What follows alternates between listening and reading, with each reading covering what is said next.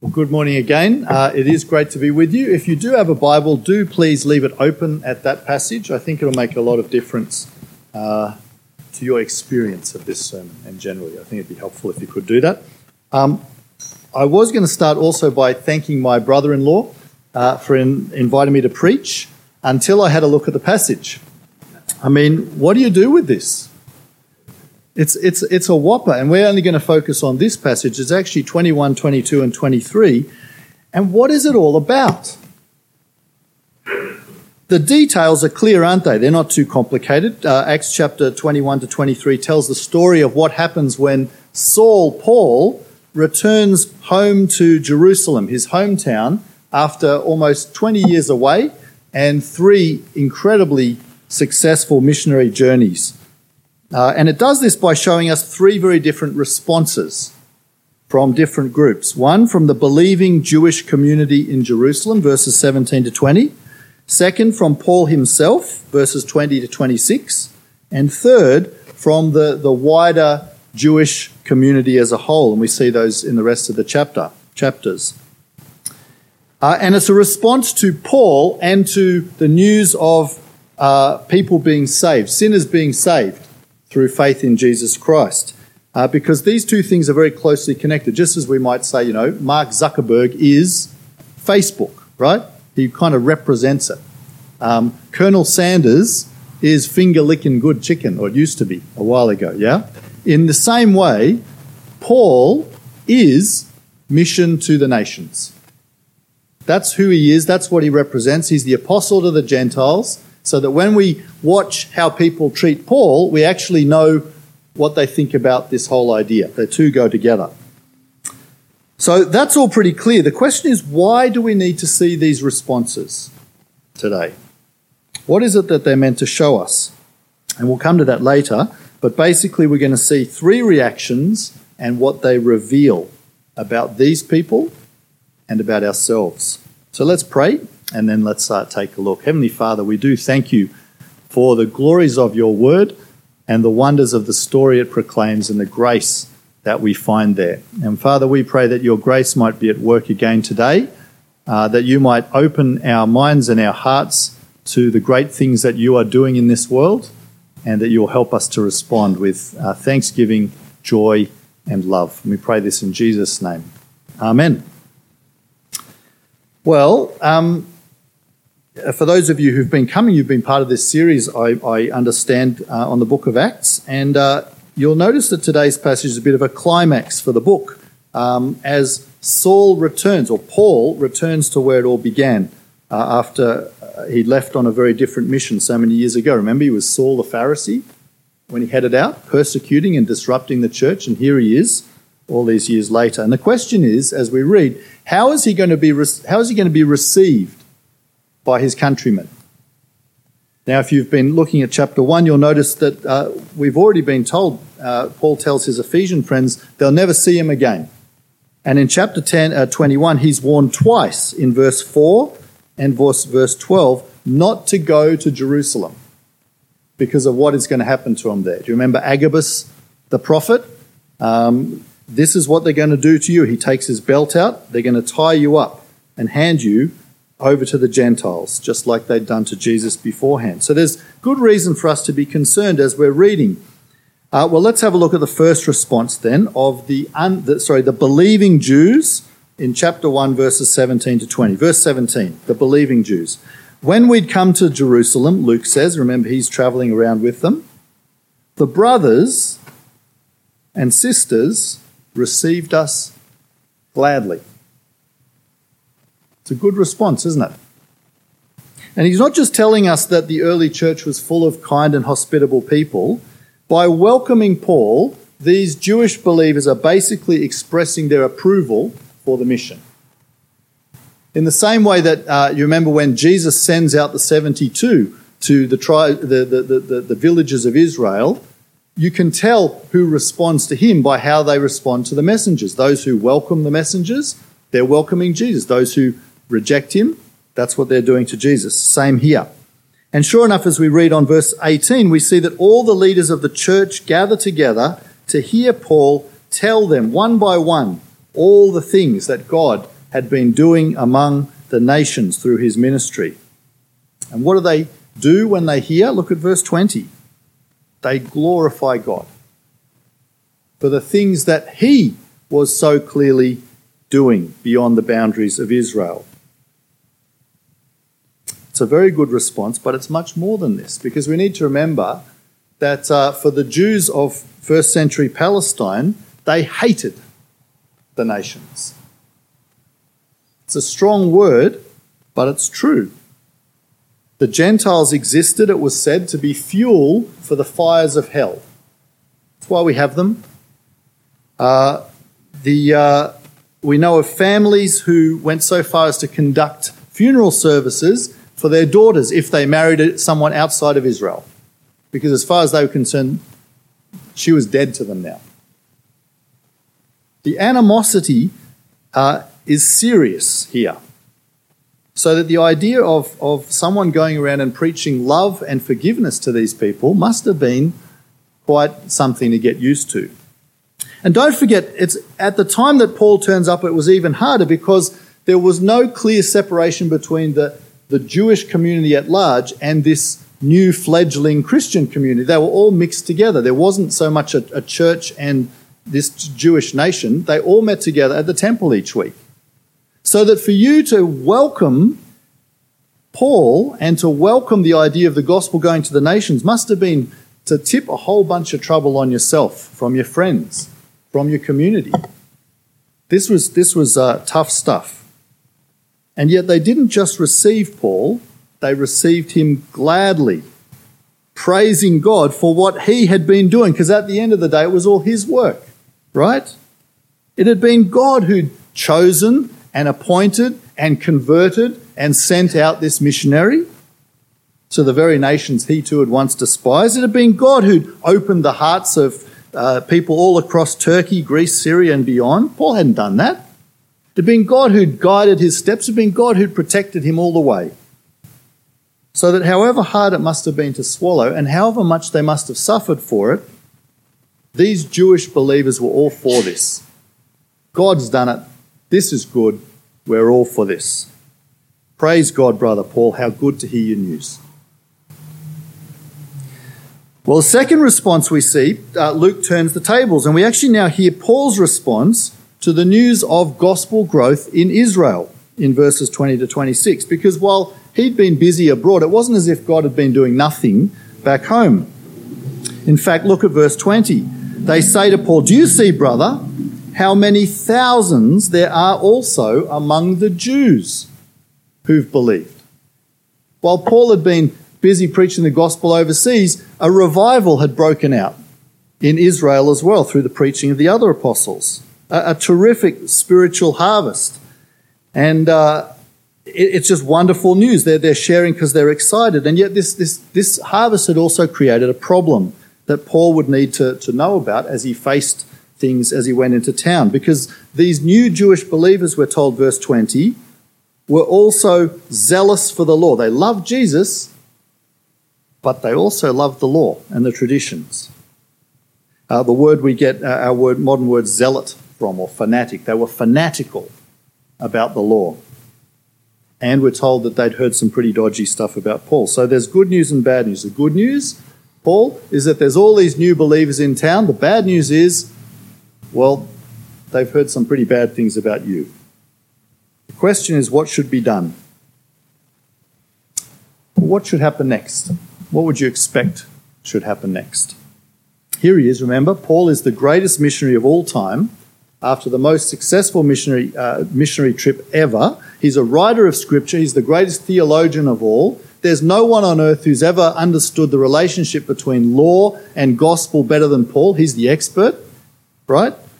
He knows that the law never saves anyone. He knows that the traditions are nowhere near as important as these local Jewish believers seem to think they are. And I tell you what, he must have been getting pretty sick of talking about it as well. Everywhere Paul went, he was followed around by these Judaizers, following him around, wagging the finger at him, misrepresenting his position, and insisting that the Gentiles need to be circumcised in order to be saved. He'd be sick and tired of this. And here he is back in Jerusalem, And they've already got there before he has and poisoned the whole city against him. How does he respond? Notice what he doesn't do. He doesn't launch into a furious denial of the charges. This is outrageous. How dare you say these things? He doesn't do that. He doesn't publish a fiery treatise on justification by faith alone, like in Galatia. He doesn't do that. Get it right, you buffheads. You haven't understood what's going on. Let me tell you how this is. He doesn't say anything at all. Look, the believers ask Paul to please do what we tell you, verse 23, and Paul goes along with their advice. Since the charge against him is he plays a bit fast and loose with the law, he demonstrates respect by scrupulously observing all of the regulations that the Jews thought was important to be cleansed, by going to the temple, and even by going so far as to pay the full cost of purification for 4 men that he's never met before. This is a lot of money. This is the cost of paying the Levite. This is the cost for each of the sacrifices for each of the men involved. So that's, pigeons, lambs, bread, goats, meat and drink offerings. This is a substantial amount of money, and all out of his own pocket. Why does he do it? Well, over the years, of course, the commentators have joined in the pile-up on Paul. Everyone bashes Paul at every stage, even after he's dead. And they've accused him of all kinds of things. They say, what's he doing in the temple? Doesn't he believe that, Jesus has come and the temple's nothing, it's just a building, and the rituals, it's all an end for all of that now that the true reality has come? What's going on? Well, he's a hypocrite. He's a coward. He's compromised. Yeah, he's a big man in Galatia. You died to law. How can you live in the law anymore? But as soon as he turns up in Jerusalem, all his principles are out the window, and he goes along like a little pussycat out of fear. That's what he's been accused of. In fact, some people say the reason he ends up in jail is because God was teaching him a lesson he shouldn't have compromised. Is that what's going on? Of course not. The motivation that drives Paul's actions here is not fear or compromise or anything else. It's love. That's what we see here. These Jewish Christians, they knew, they were sincere believers. They knew that it was Jesus alone who saved them, through faith alone. It wasn't the law, it wasn't their works, it wasn't anything that they did. That's not the issue here. And yet, because of their upbringing, they hadn't quite got to the point of letting it all go. They knew it wouldn't save them, and they certainly didn't want to burden the Gentiles. We see that in verse 25. They're not going to impose the law on anybody else. Yeah, they know that. But somehow they can't quite help but feel that these things must be important somehow. I don't know how it works. I can't articulate it. And Paul knows that's okay. They still felt conscience bound to do so. Moses had told them to circumcise their kids. We should do this. And what does Paul do?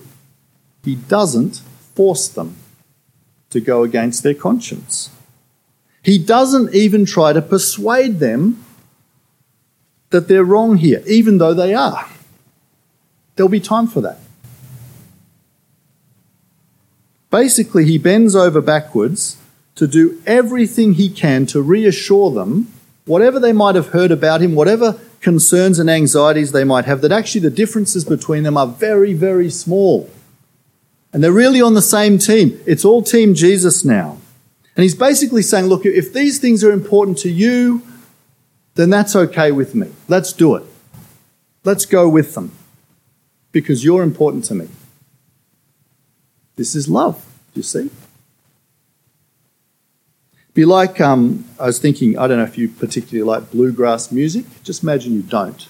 And you just turn up at a church where, for whatever reason, they really love Jesus at this church and they love the banjo.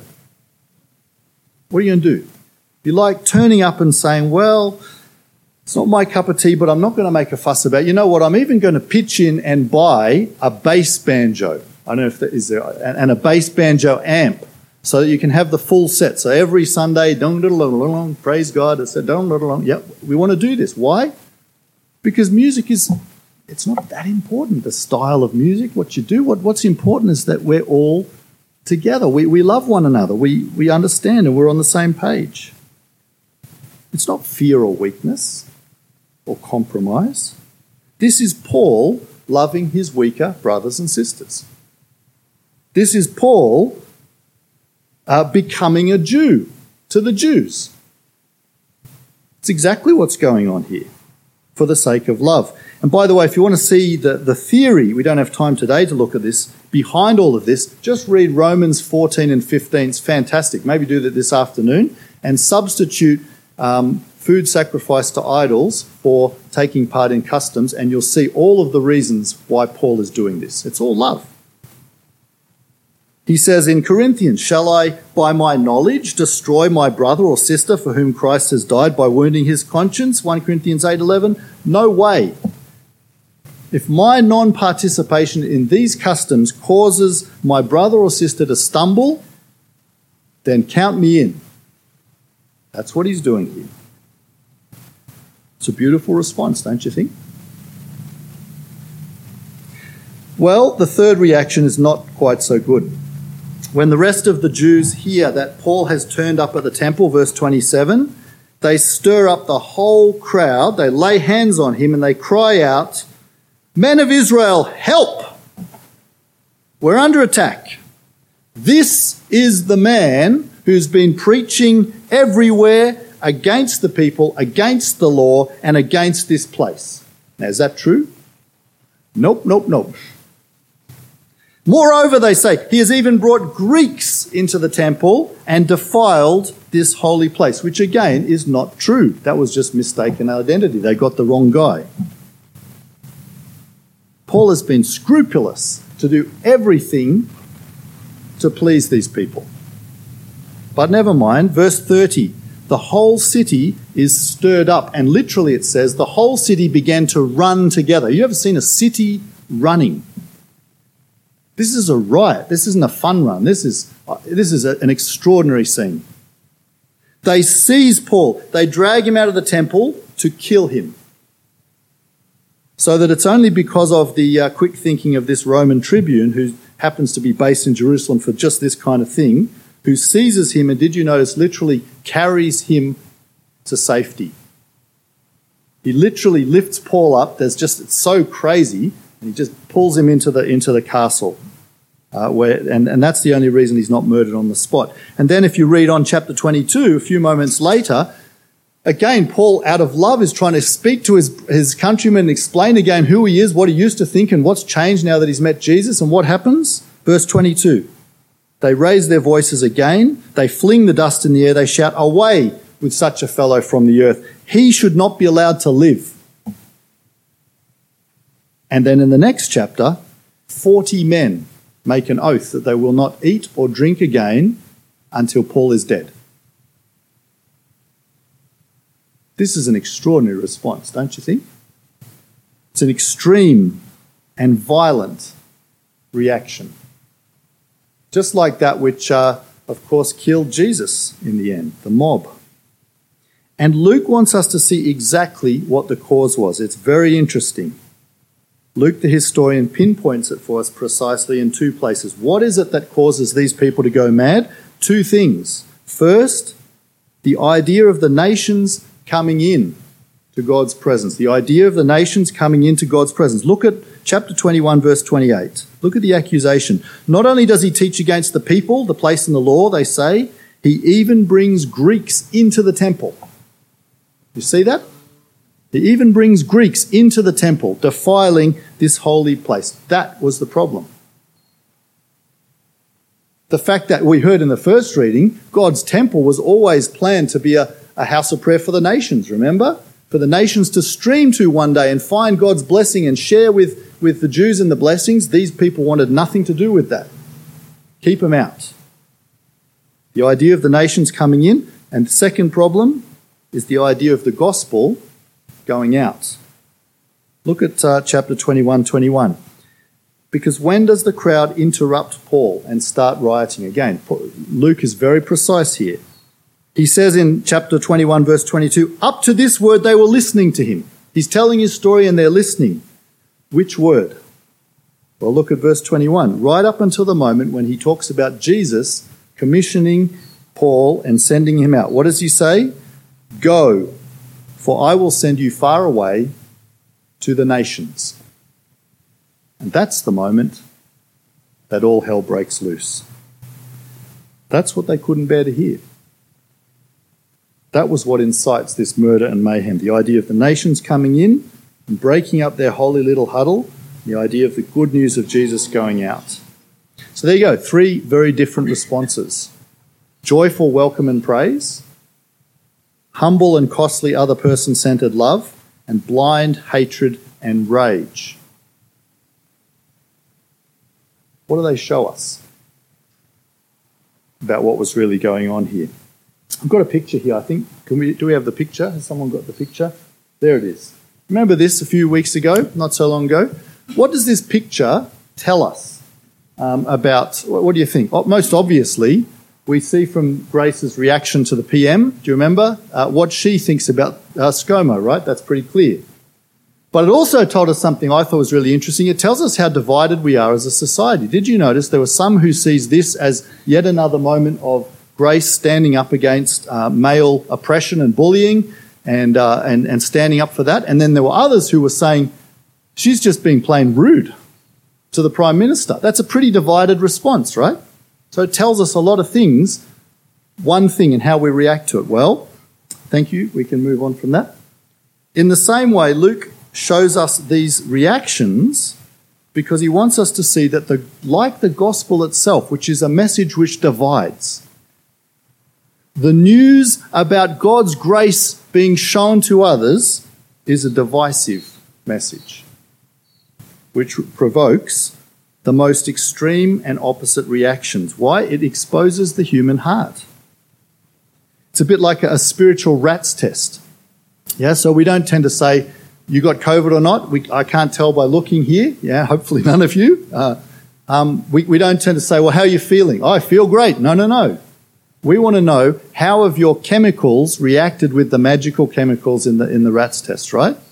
1 bar, you're clear, you're good to go, be blessed, etc. Yeah? 2 bars, not so much. Off you go, right? So how the response will tell us in the same way, Luke wants us to see that how people respond to God's grace, it shows us who we really are. What does it show us about these Jewish believers? Pretty obvious, isn't it? Their joyful praise and welcome showed that they knew God, that they'd experienced his mercy. It was just so obvious in the way they were now welcoming others and the news of the gospel going out, because our God is first and foremost a God of mercy. You know, all of his attributes, all of his ways are perfect, but you know what? So how can you rank perfect, right? But if you wanted to put one right up the top, it's mercy. It's grace. God says this himself.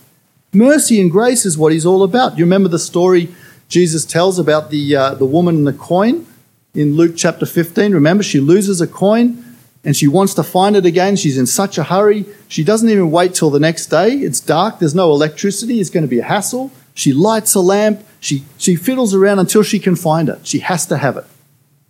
Or the man and the sheep. Remember, he's got 99 sheep. Why does he need another one? He's got plenty of sheep. No. He has to have that last sheep.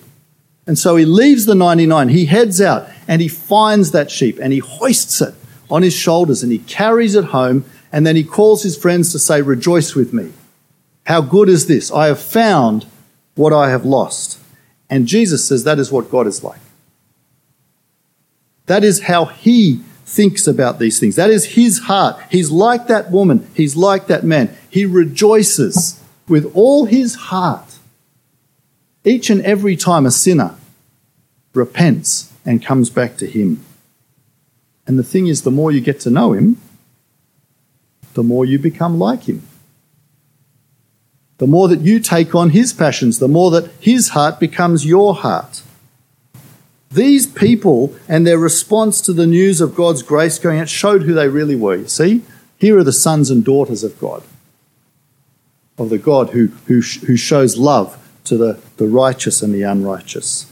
And over the years, one of the great privileges of being a missionary, by the way, is to meet people like this who just love to hear of news of God's work in parts of the world they've never been, among people they've never heard of, but they just delight every time they hear this. We also see it with Paul. What does Paul's response tell us about him? Again, this is a guy who has been transformed by the grace of God, right? Think about it. Saul the persecutor to Paul, this gentle, humble, meek servant. That's a massive change. Here's someone who has been loved and who now loves, you see. What about the Jews? What does their response show us? Well, that for all their claims and their zeal and their passion and their energy, at the end of the day, there was no spiritual reality to any of it. It was all just fake. It was all just external hypocrisy. These people didn't know God. They were nothing like the God they claimed to worship. Their heart was nothing like his. Friends, what about you? What about me? What does your response to the news that in Christ, God is now at work in our world, reconciling men and women to himself, not counting their sins against them? What does your response in your heart that we can't see, what does this tell you about yourself? Do you hear news about people becoming Christian? Do you love it? People you've never met. Are you prayerfully engaged that people might come to know Jesus? Are you praying for missionaries, the spread of the gospel worldwide? Do you turn up at church thinking, great, who can I serve today? Who can I love? What needs to be done? What can I do to help others for the sake of the good? Or is it a bit more ho-hum? See, I suspect no one here, I hope, no one here hates the idea of God's grace going out to everybody else. And yet, if I'm honest about myself, I certainly fall short of what my heart shows me it should be like. It's not like Jesus' heart all that often, is it? Which is why I think I certainly need to confess and keep coming back and asking for God to change me and make him more like he is. And I've been just thinking this week in response to this passage of one person who has wronged me and hurt me, and I need to actually forgive. Because otherwise, what does that say about me? How can you take forgiveness and not forgive? How can you receive grace and not show grace? It's unthinkable. It's impossible. You know, we pray in the Lord's Prayer, right? Forgive us our sins as we forgive those who sin against us. They go together. So this week, let's finish. I'm going to pray a prayer that God might make our hearts, those who love him, more like Jesus. Let's pray together. Father, we praise you for the extraordinary things that we see of you in this passage, of your great heart for sinners, that Christ Jesus came into this world to seek and save the lost. That you love sinners and you love when they repent and come back to you. Father, we thank you that you have loved us and forgiven us and welcomed us while we were still undeserving and far away. Father, we confess that too often our hearts are not like yours. We are caught up with other things. We are focused on other things that are far less significant as you see it. Just the stuff of life. Father, please forgive us. And Father, please help make us more and more like you and like your heart. Thank you for the wonderful examples we see of transformation. And Lord, we thank you for our brothers and sisters who we can all think of, who just, their lives are just full of love and grace and kindness. And Father, just such an encouragement to see. Father, make us more like that as well. Help us to forgive those we find difficult and welcome whoever they might be, because you have welcomed us in the Lord Jesus. And thank you for this. Thank you especially for him. We pray in his name. Amen.